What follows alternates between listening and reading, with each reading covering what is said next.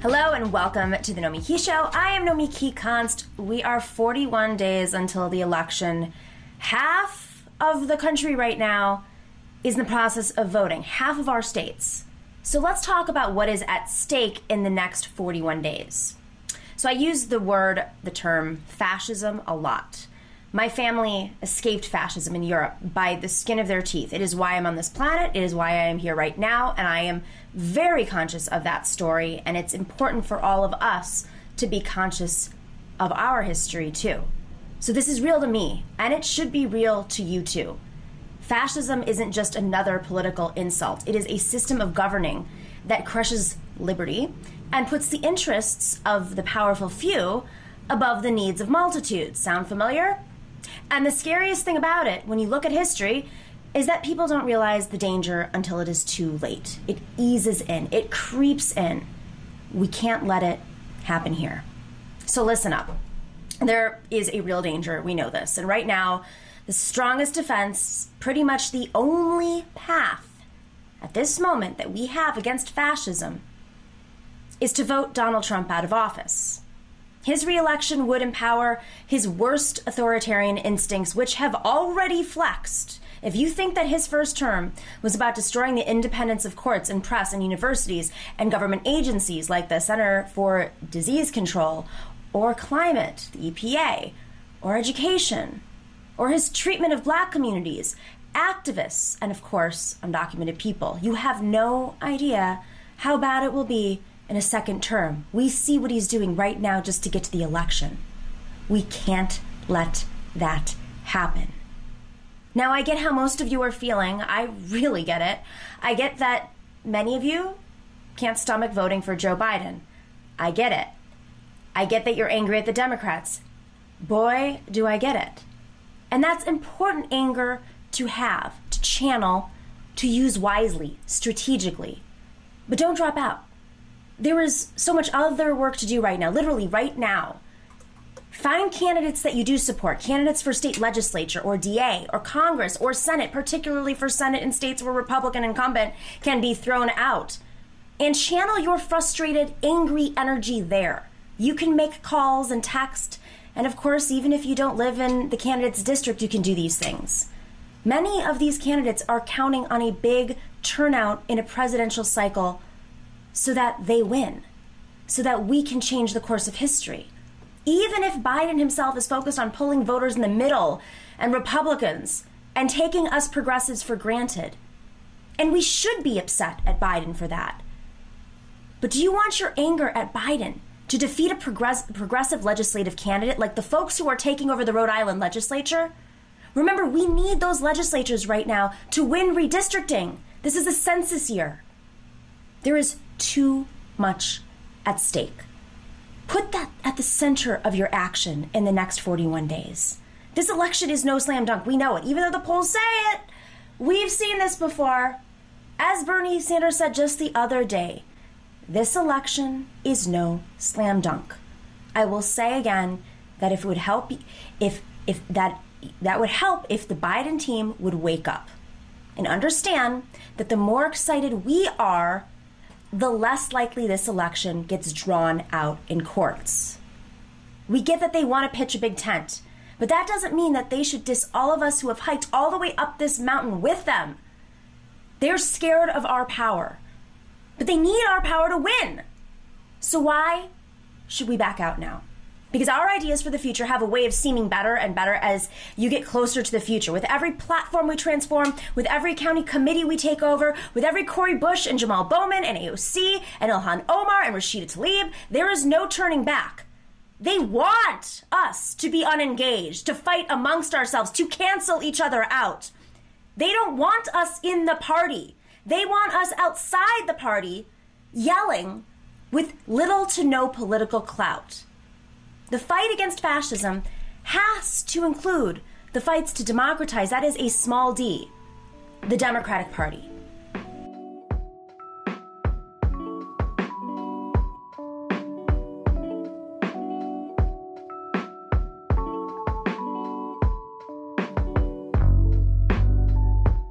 Okay, so here's some stories at the top of my feed today. Biden punches left again.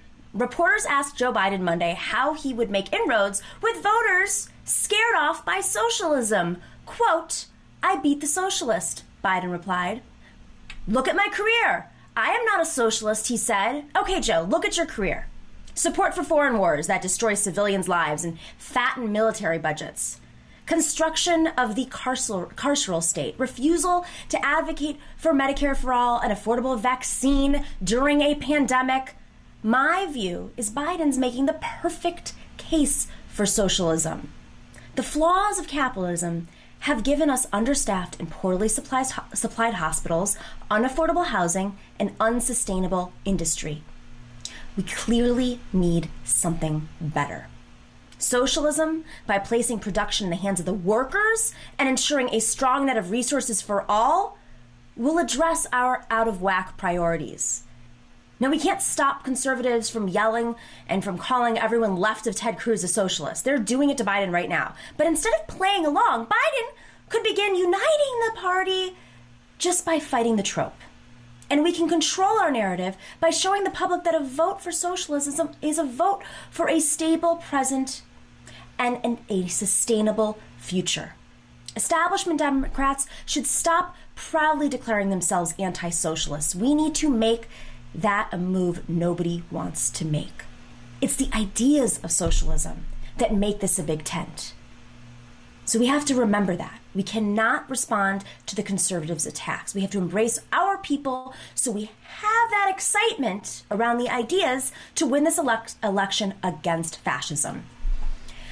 Next up, Trump's austerity by red tape is starving children in the richest country on earth. Earlier this year, the federal government began a benefits program to provide groceries to families whose students normally depend on free or subsidized school meals. Because the pandemic has forced many schools online, many students across the country are facing food insecurity.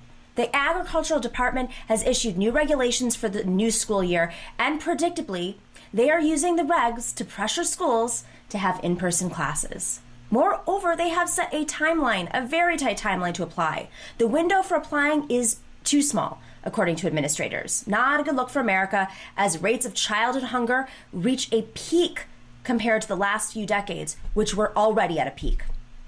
Last up, a big good news, a big step for ranked choice voting. Maine will be moving forward with ranked choice voting for the November presidential election between Trump and Biden. This follows a decision from the state Supreme Court to reject a Republican challenge to the voting method. Now, voters will have the opportunity to rank preferences in order to make sure that their second choice gains consideration and if the first choice is not viable. In other words, you can vote Green and then vote Biden. Get why the Republicans don't like it? Biden insulting Bernie, that's the last one I have to talk about today. This really got under my skin because, you know, as we mentioned at the top, Biden has taken us for granted.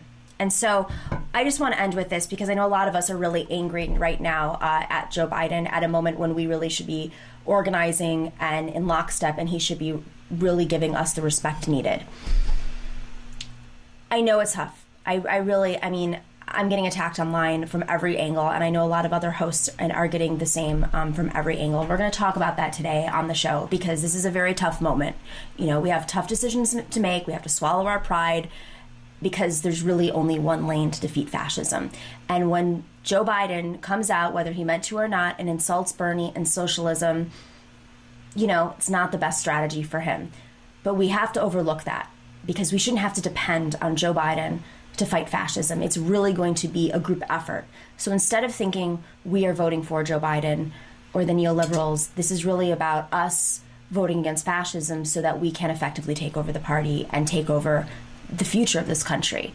You know, it is going to be easier for us to take over the neoliberal party if we take on fascism first, to actually kill the Republican Party.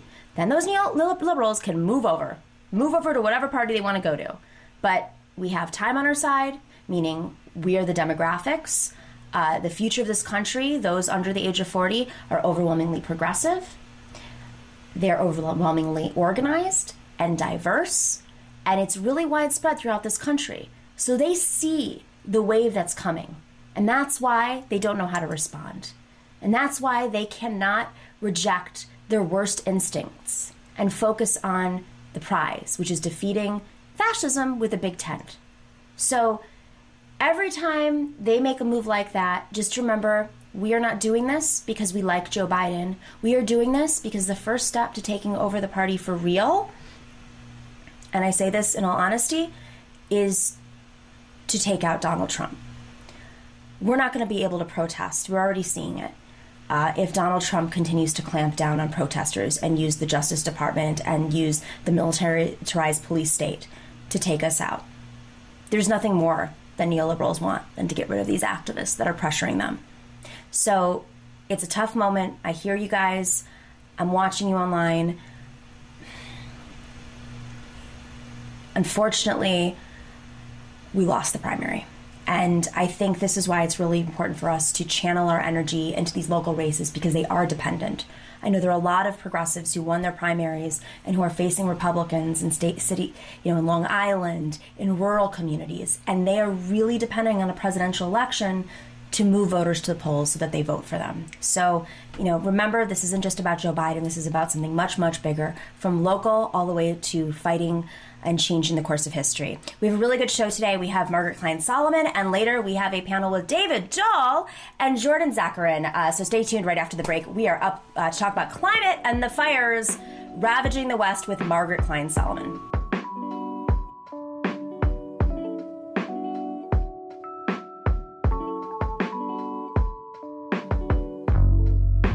Welcome back to the Nomi Key Show. The fires are taking over the West. I've been on the West Coast. I took a cross-country trip, as many of you know, because we were airing on the road.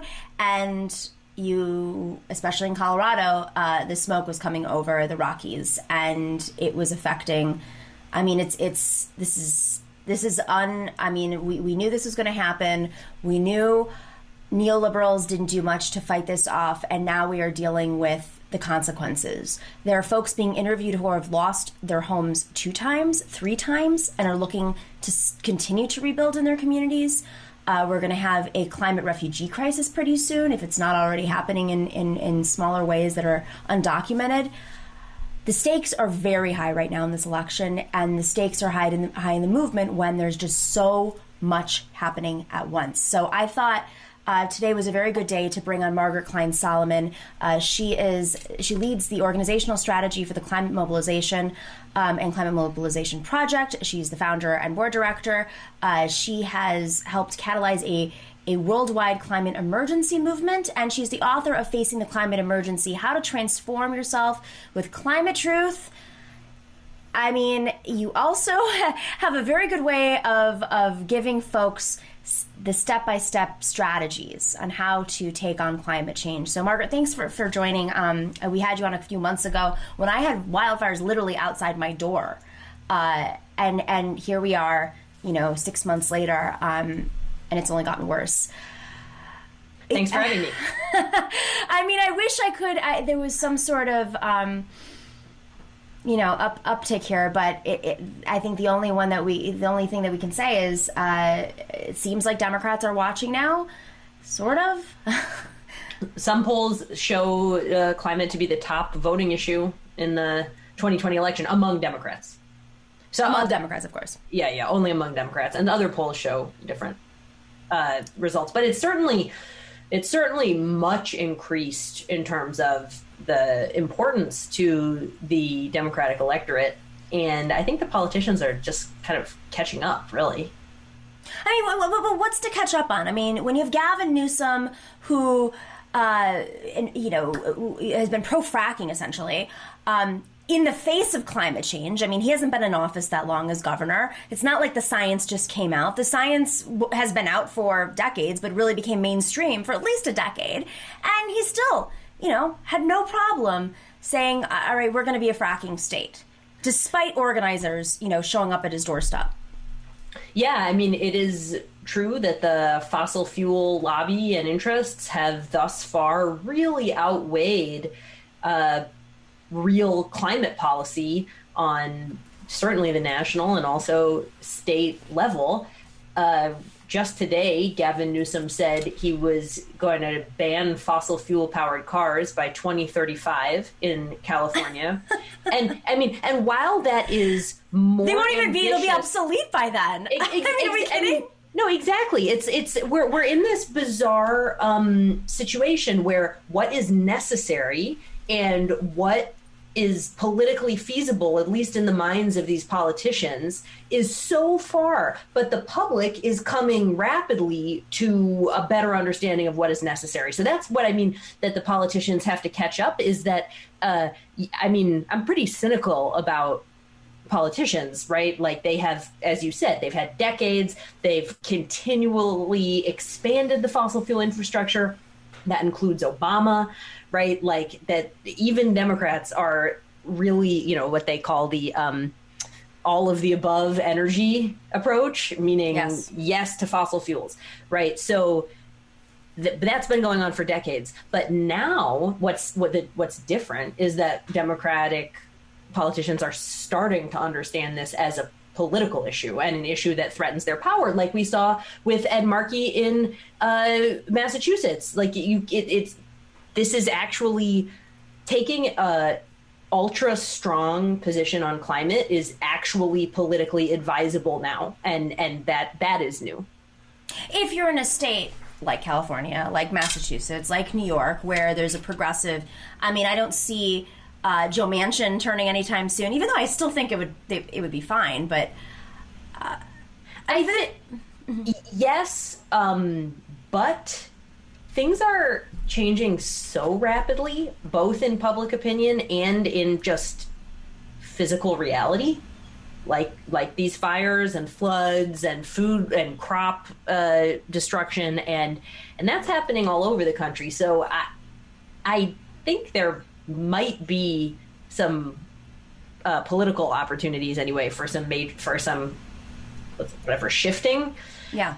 But obviously, yes, the Republican Party is currently a total wall of stopping policy. My friend Josh Fox, who I'm sure you know, he would he toured around the country fighting fracking, and he has a house in the Delaware River Basin in northern Pennsylvania, eastern Pennsylvania, northeast, and he lobbied Delaware and Pennsylvania and New York. And he was actually able to move Joe Biden on fracking because of this, because Joe Biden, say what we will about him, many say that he does react to some forms of pressure. Maybe it's just because he's a little bit more of an old school politician. But what was really interesting was he said he was able to move conservatives because there's this population of conservative voters, like you said, the farmers who've been, ravaged. They called the Green Tea Party members. And they would show up and they would fight fracking in Colorado, in Kansas, in Oklahoma, in upstate New York, because their community, had been affected, and it was undeniable. That seems like a great strategy, right? Like, if we want to actually push these lawmakers, especially those centrist Democrats who think that they have to lean more conservative on certain issues to win, why not team up with folks like that in rural communities? The climate emergency should be the most unifying thing that's ever happened to this country and to the world. As others have pointed out, if this were an alien invasion causing all of these fires and floods and disasters, we would treat it differently. We would say, all hands on deck. We need to fight back. We need to protect ourselves. But because for some psychological factors, but really importantly, because of the right-wing propaganda machine through Fox News and also Facebook, the fossil fuel companies and the right-wing media have been extremely successful in spreading their lies. So I would say that is the number one barrier right now to those kinds of coalitions happening is, just again, the constant stream of lies, like in the fires right now on the West Coast. The right-wing media is blaming them on arson and is saying that Antifa started them. I mean, like, if you're willing to kind of compromise your critical thinking, then you can go all the way down that road and, you have your house burned down and still not face reality. So what do we do now? I mean, this is almost, it's too overwhelming. Seeing the smoke in the sky 2 states over from California was jarring. Like, we couldn't see the mountains in Colorado. I mean, how do we, in a voting year, mobilize around these issues? If it's just, we've been doing this for so long, and love the Sunrise, movement. They're making great gains in terms of pushing out challenges like Joe Kennedy and supporting great candidates who are supporting their mission. But we have to move faster. There's just no, winning a couple of races in an election year, amazing work. It's got to be seismic. What is it going to take? This is your wheelhouse. It's all about strategizing. It's all about the psychological messaging of getting folks on board. What do you think is going to be able to shift this fast? We need a collective awakening that we're all in danger, and that if we don't immediately, as soon as humanly possible, eliminate greenhouse gas emissions, that it's, we're just careening towards the apocalypse.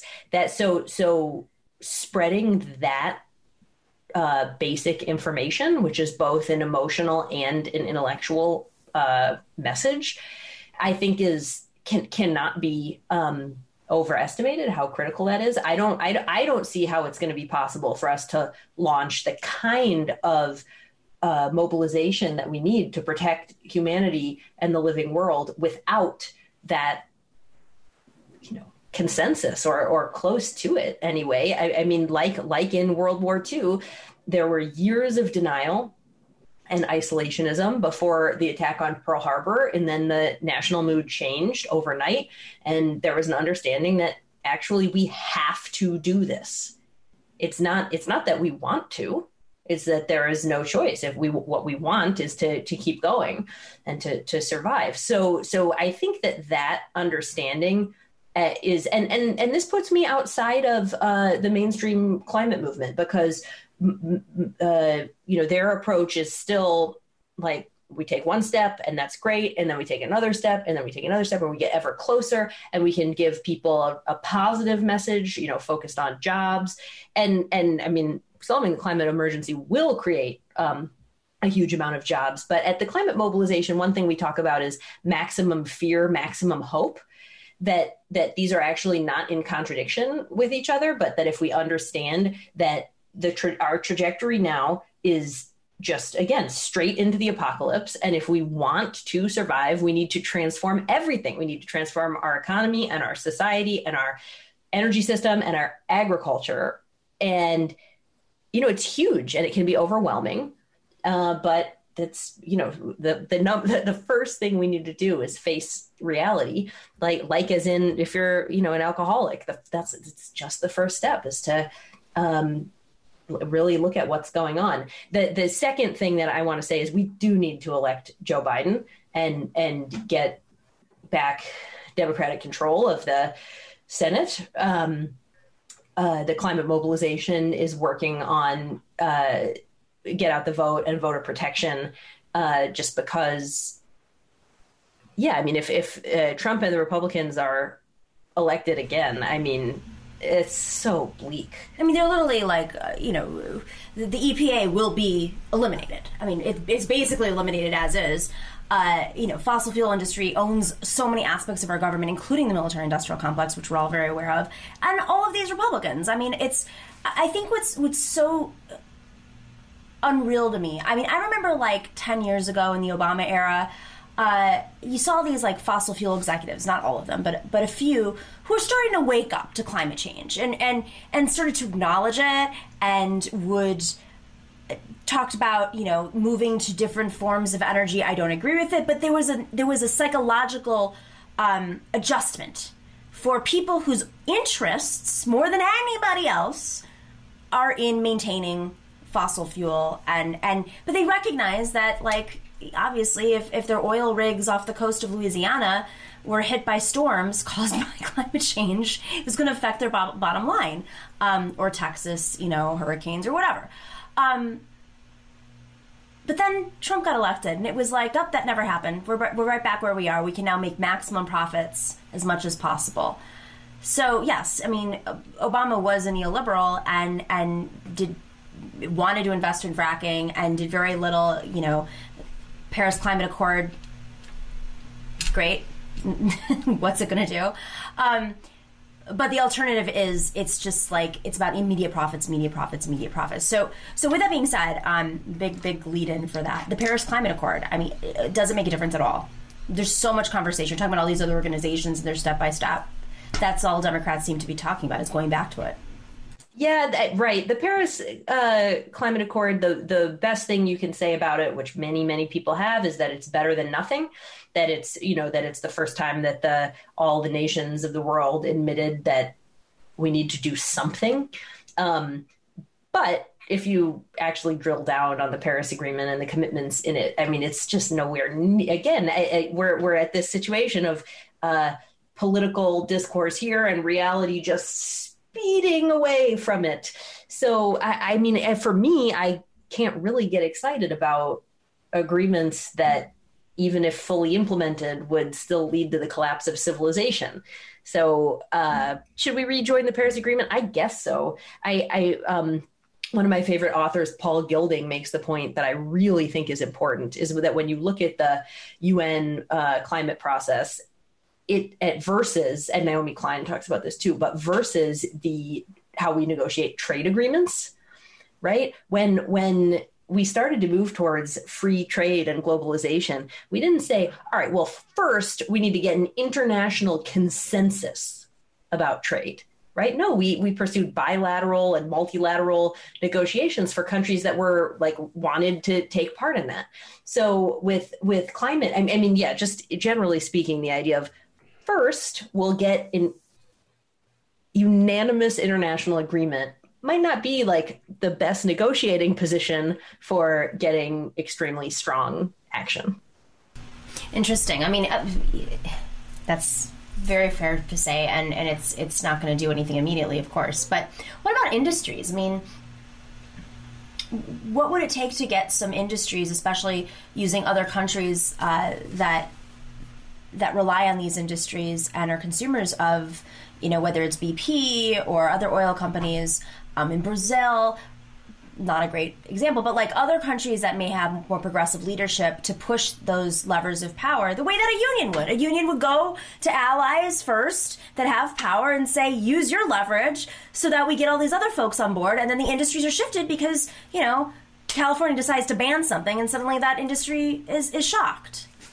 Yeah, what you're describing is exactly right, and it is happening to some limited level, not enough. But for example, the Climate Mobilization's Climate Emergency Campaign, which has led more than 100 or more than 1,700 globally governments to declare a climate emergency, and some of them have extremely strong follow-on policy, not all, unfortunately. But so Berkeley, California, for example, because of community organizing, coalition building, and then local lobbying, they declared a climate emergency and then passed a ban on gas hookups in new construction.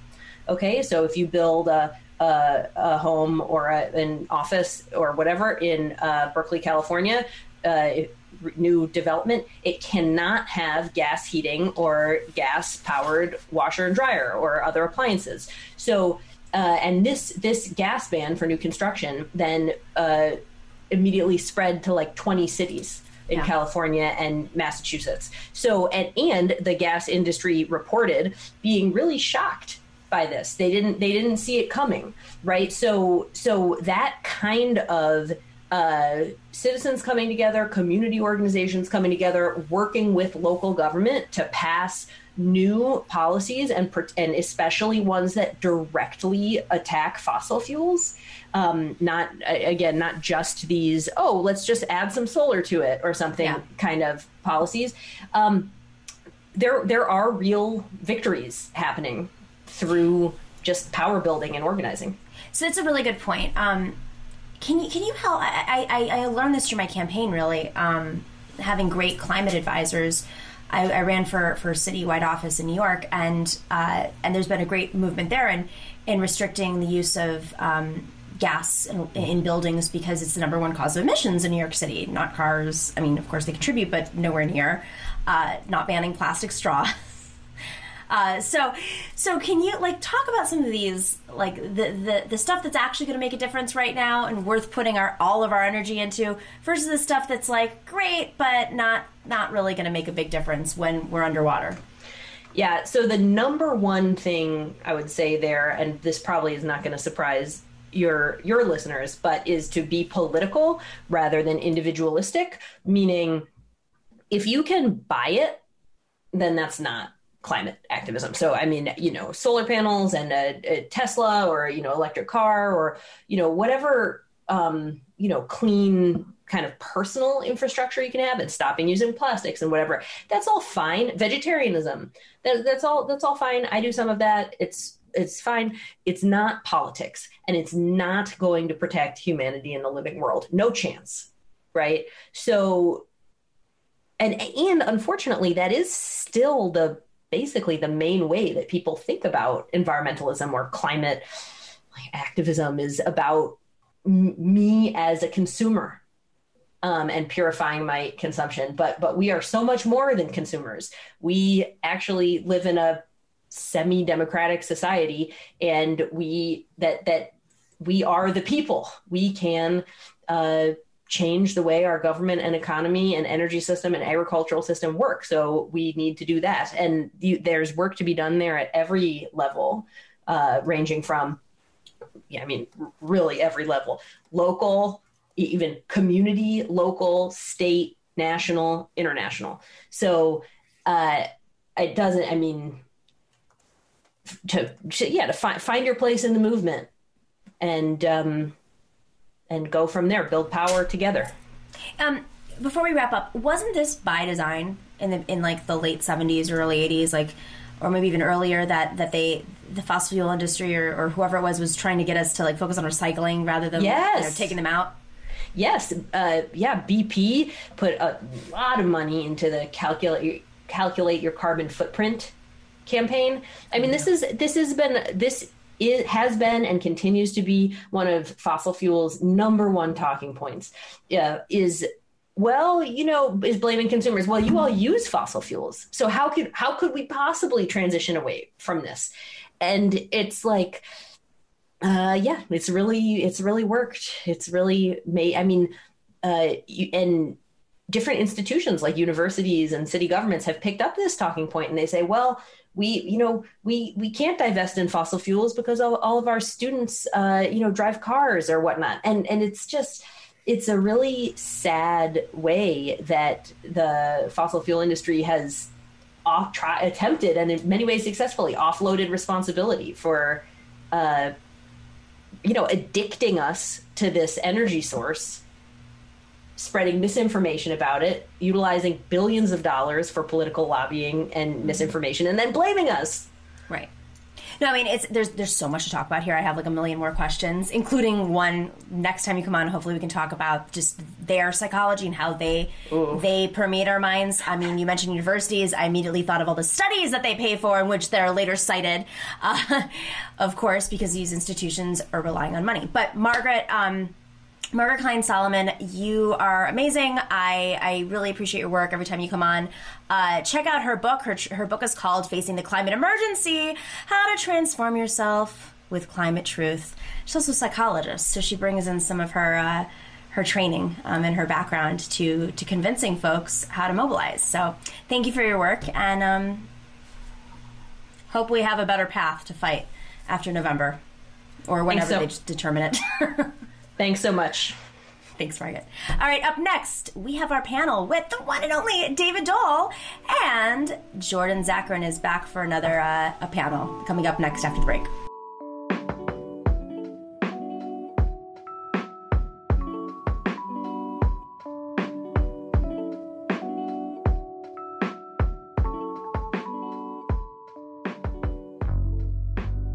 Welcome back to the Nomiki Show. For our lively panel, we have the one and only David Doel, the host of Rational National in Canada, where I am soon going to be living.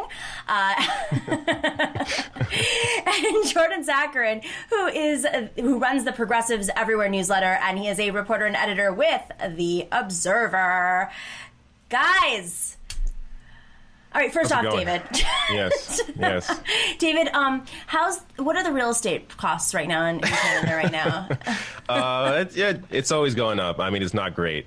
But I got to say, look, I report on this every day. I report on what's happening in the U.S. It's my main focus, though I talk about Canada a lot as well. But clearly, God, I hope Trump loses. I'm going to have to bone up on my immigration knowledge because I'm getting a lot of questions now from a lot of Americans. Unfortunately, I'm not sure I can help you, but it's. Can you sponsor me at least, please? We'll see. No guarantees, though. I grew up in Buffalo, New York, which is you're in Toronto. We get to see right across. I'll just swim across Lake Erie. Yeah, there you go. Totally fine. And I promise we'll move on from this. Sam Cedar and I once had a conversation. This was before COVID. It was crazy, and he was telling me about how he's a little bit of a prepper, a little bit. People know this about him. He's a survivalist, right?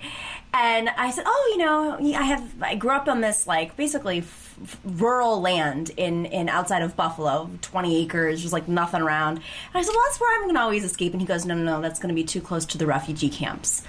With a straight face. And I said, what refugee camps? He goes, everyone's going to be going to the fresh water near Canada, and they're all going to be trying to get to Canada. He said with a straight face, okay. He thinks a few steps ahead. That's smart. He was brilliant. He shut down that studio the second, it was in February. No. Jordan, hi. Yeah. I remember in 2004 before Bush got elected, everyone said, I'm going to go to Canada if it happens. And he did. Now I think you're almost lucky that there's a big stoppage on the immigration in there, because otherwise you might find a lot of Americans knocking on the door if this election does not go well.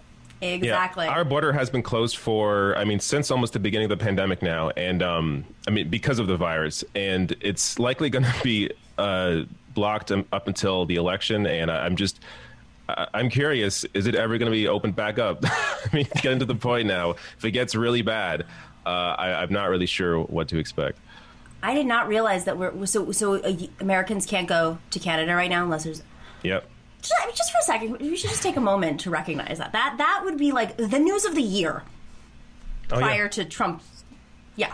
COVID's going to be entirely gone, and they're still going to be you know what? Let's play it safe. No Americans right now. Sorry. Yeah. Exactly. All right, guys. I want to start off with the news that's really getting under my skin right now.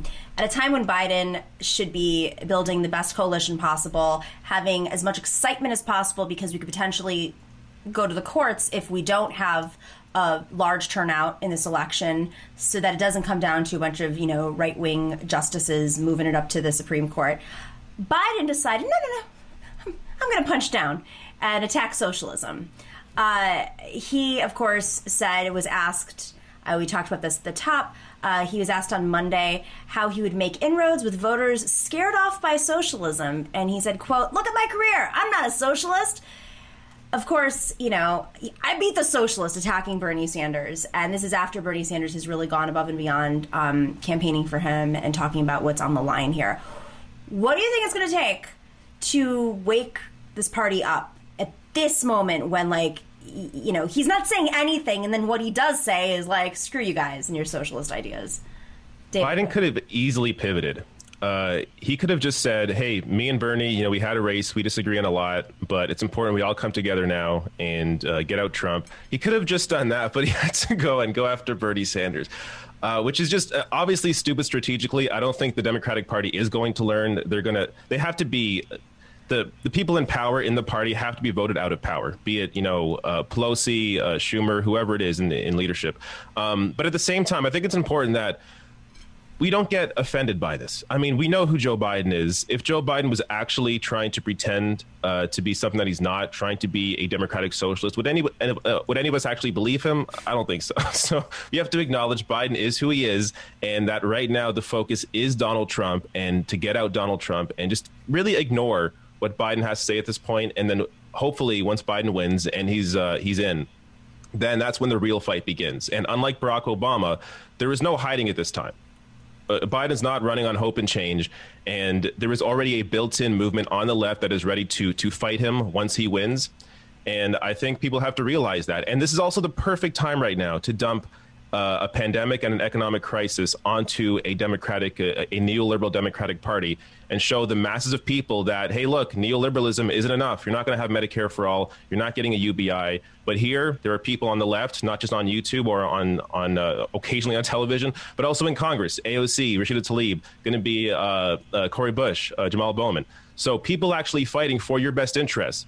And we're going to have that debate. I'm looking forward to that debate. I am tired of fascism. I'm tired of where this Trump administration is leading to.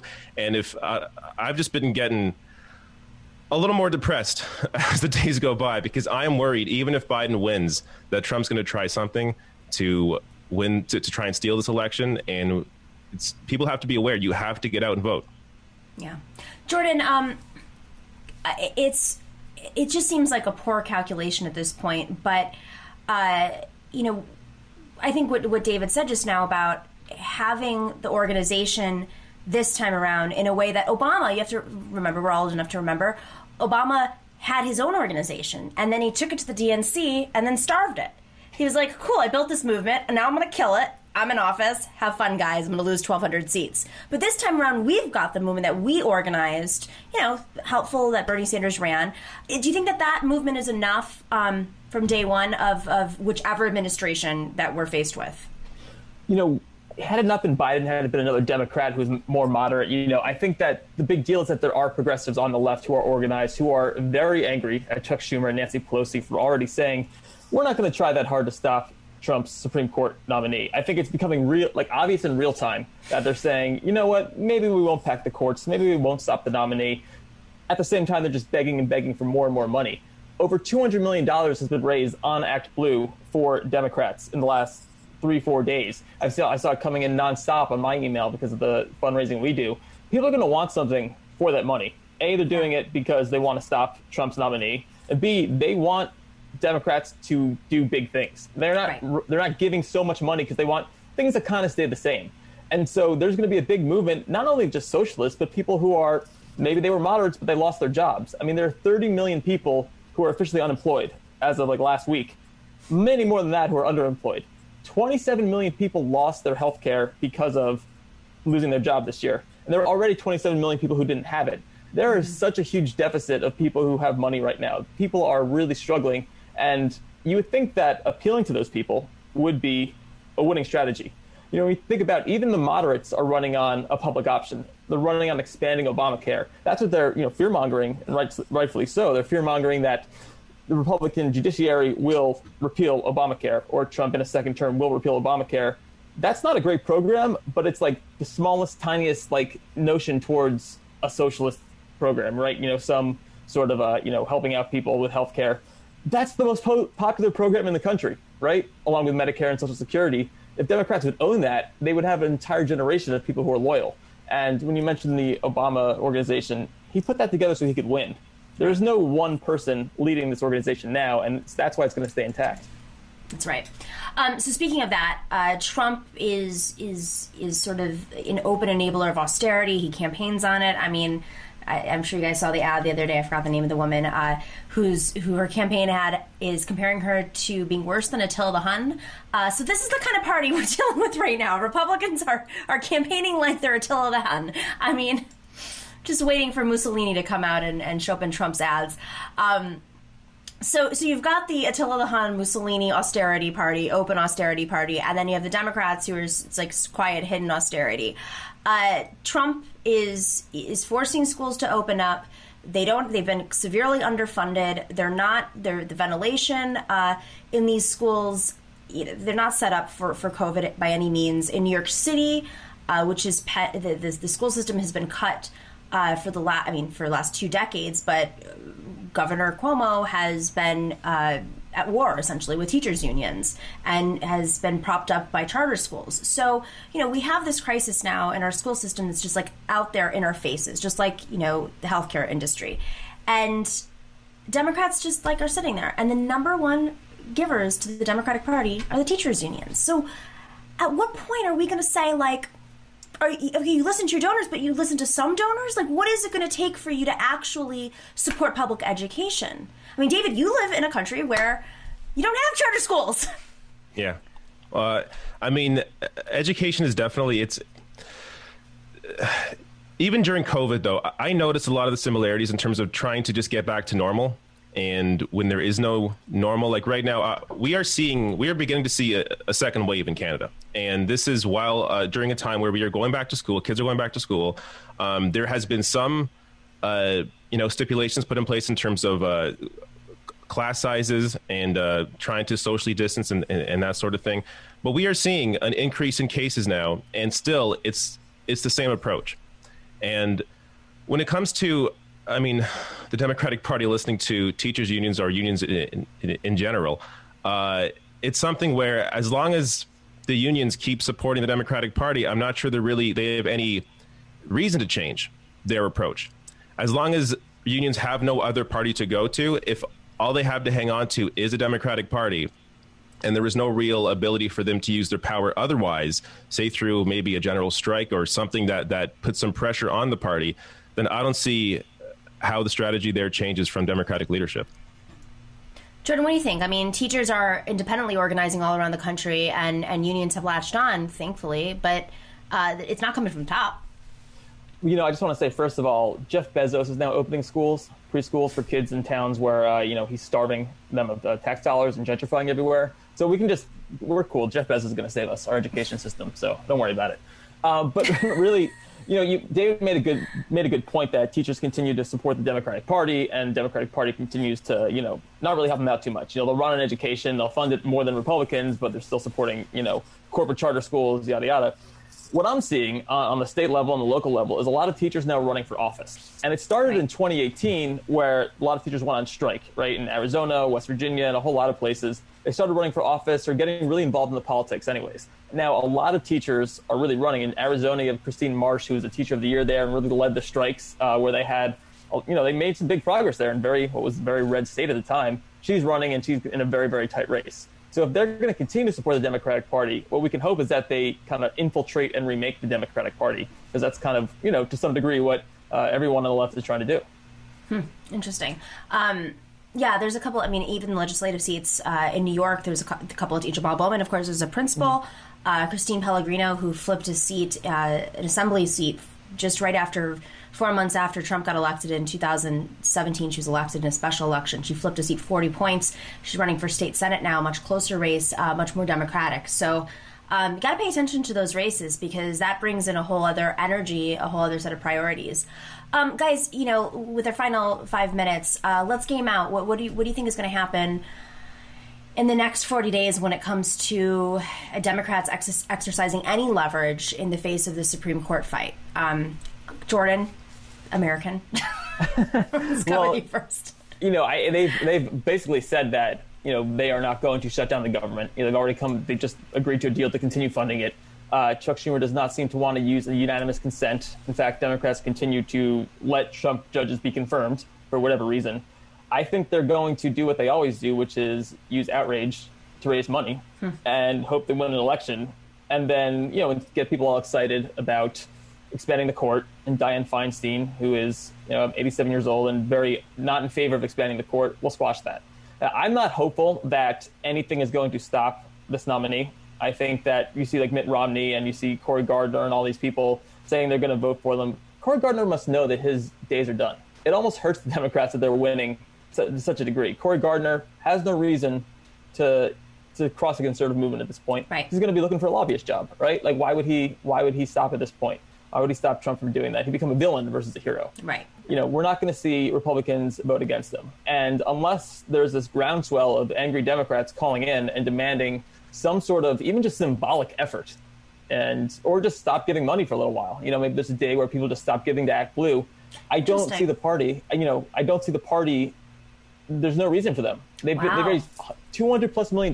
Why would they stop? They're getting reinforced by people because they're telling them, oh, we're going to use every tool we have at our disposal. Nancy Pelosi saying we have arrows in the quiver, except the arrows that would actually work. So it's up to us to some degree to stop sending in money constantly. And I hope that it dries up for maybe a few days, a few weeks, and there's some concerted effort to tell them, you're not going to disappoint and lie to us and still get our money. Yeah. Yeah, I agree with Jordan. I don't see the Democratic Party, or at least Democratic Party leadership, trying to do anything. I see AOC attempting to, lead a fight and try and obstruct this nominee. I would like to see them try and impeach Bill Barr. My understanding is that could delay the process of a Supreme Court nominee. So that should be their go-to right now. And they have enough of if the tables were turned, Republicans would be doing everything possible to stop this.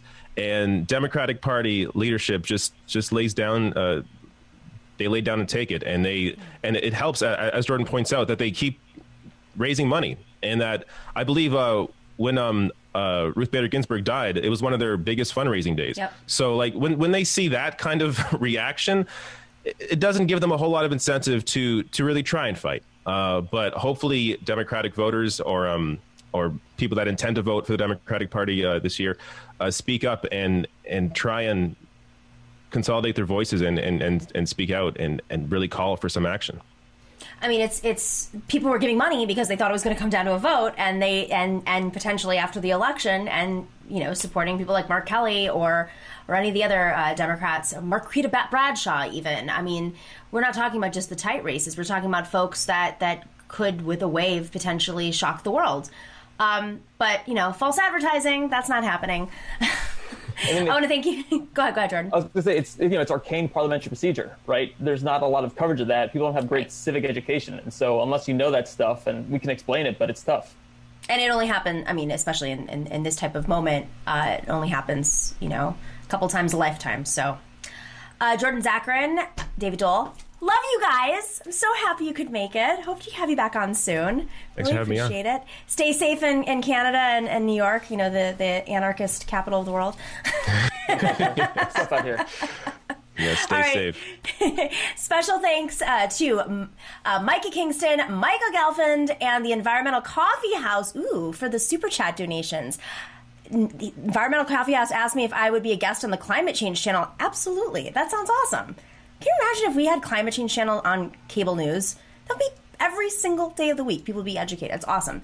Relrel27 says, you don't have to be programmed to vote for Biden. He's garbage, yes, but he's better than Trump, and we can beat Biden easier. Perfect. Don't let your moral high ground stance blind you from the fact that Trump can't win.